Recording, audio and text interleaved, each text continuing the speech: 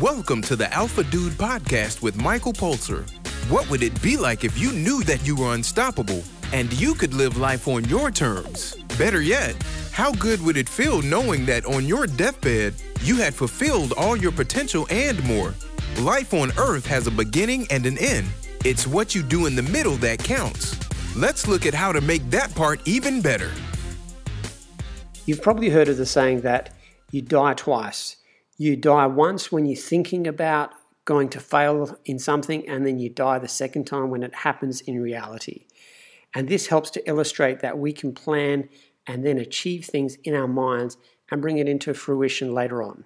And that's what this episode will be all about, living twice. Basically, there's two types of people out there, commonly known as the introverts and the extroverts. The people who are the introverts have that inner world, and they live mostly just once in their head, because the outside world, if they're really introverted, just doesn't work out like they want it to.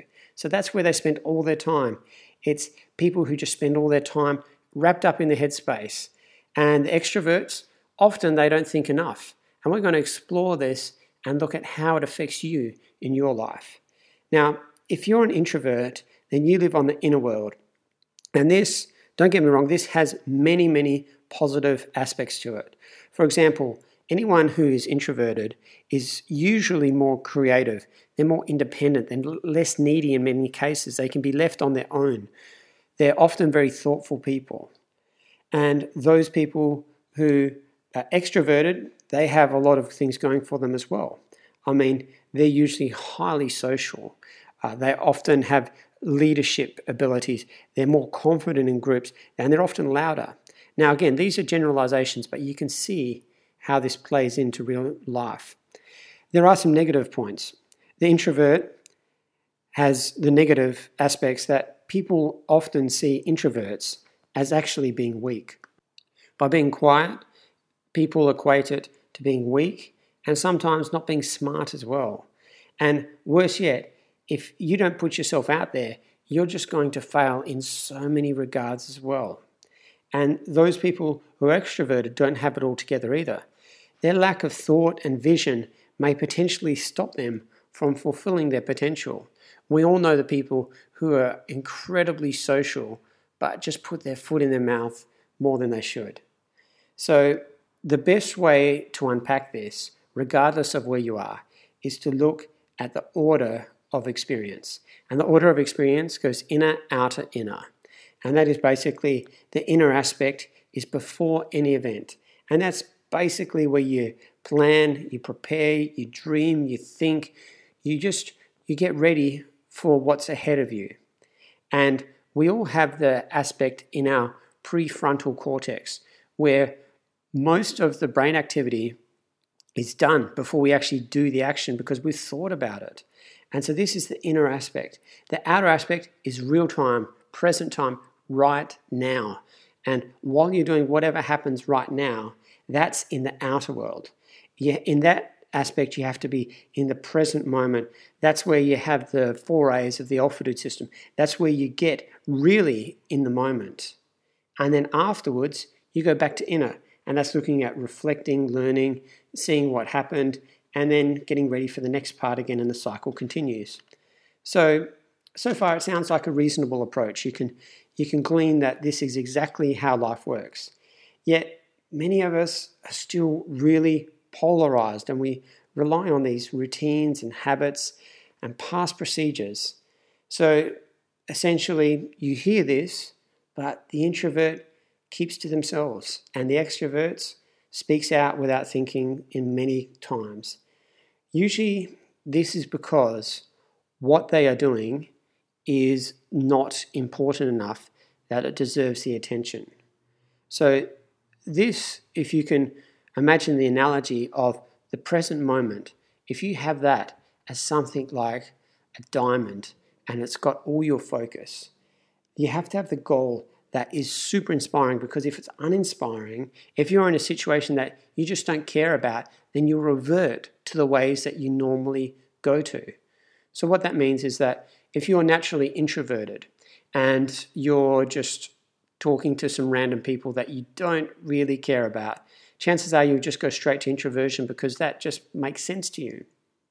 And similarly, if you're extroverted and you're in a place where you're planning for something, often you won't put in the effort to planning and you just can't wait to get out and see the people out there. And this is just because you don't really care about the moment beforehand. And the big thing is that we have to make sure that what we're doing is all about importance, all about value. And once you develop this and really get excited about what your goal is and realize that each step towards your goal is important, then we can start to use these techniques and strategies and change everything around. So this would translate like this.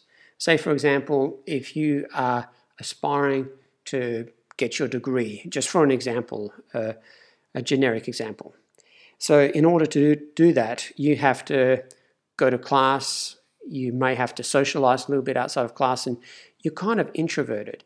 Now, if you look at the outside socialization as having no impact on your progress, then the chances are you'll just be introverted, you won't enjoy it. But if you see this as being a holistic way of helping you to achieve your dream, then suddenly you're inspired to make changes so that when you are outside of the class and you're in social situations, you see this as part of the bigger picture, and then you will automatically give it the time that it needs.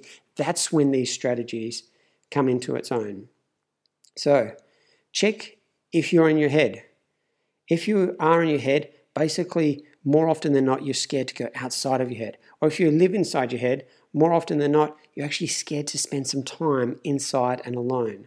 Once you've realized where you are, realize the strategy.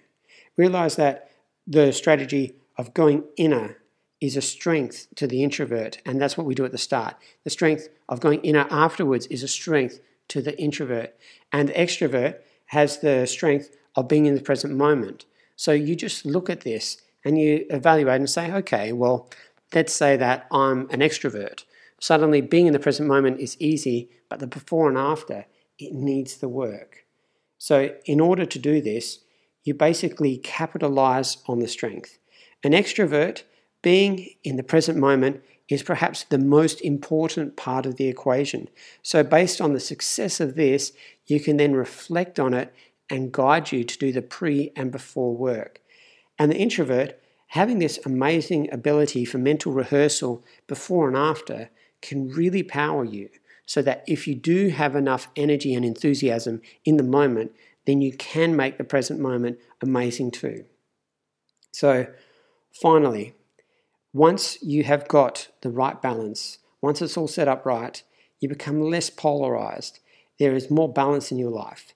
And this will be evidence in all aspects of your life that you're performing better, that you're feeling more comfortable, and that you find that if someone asks you, are you an introvert or are you an extrovert? Your answer will be, I'm kind of both.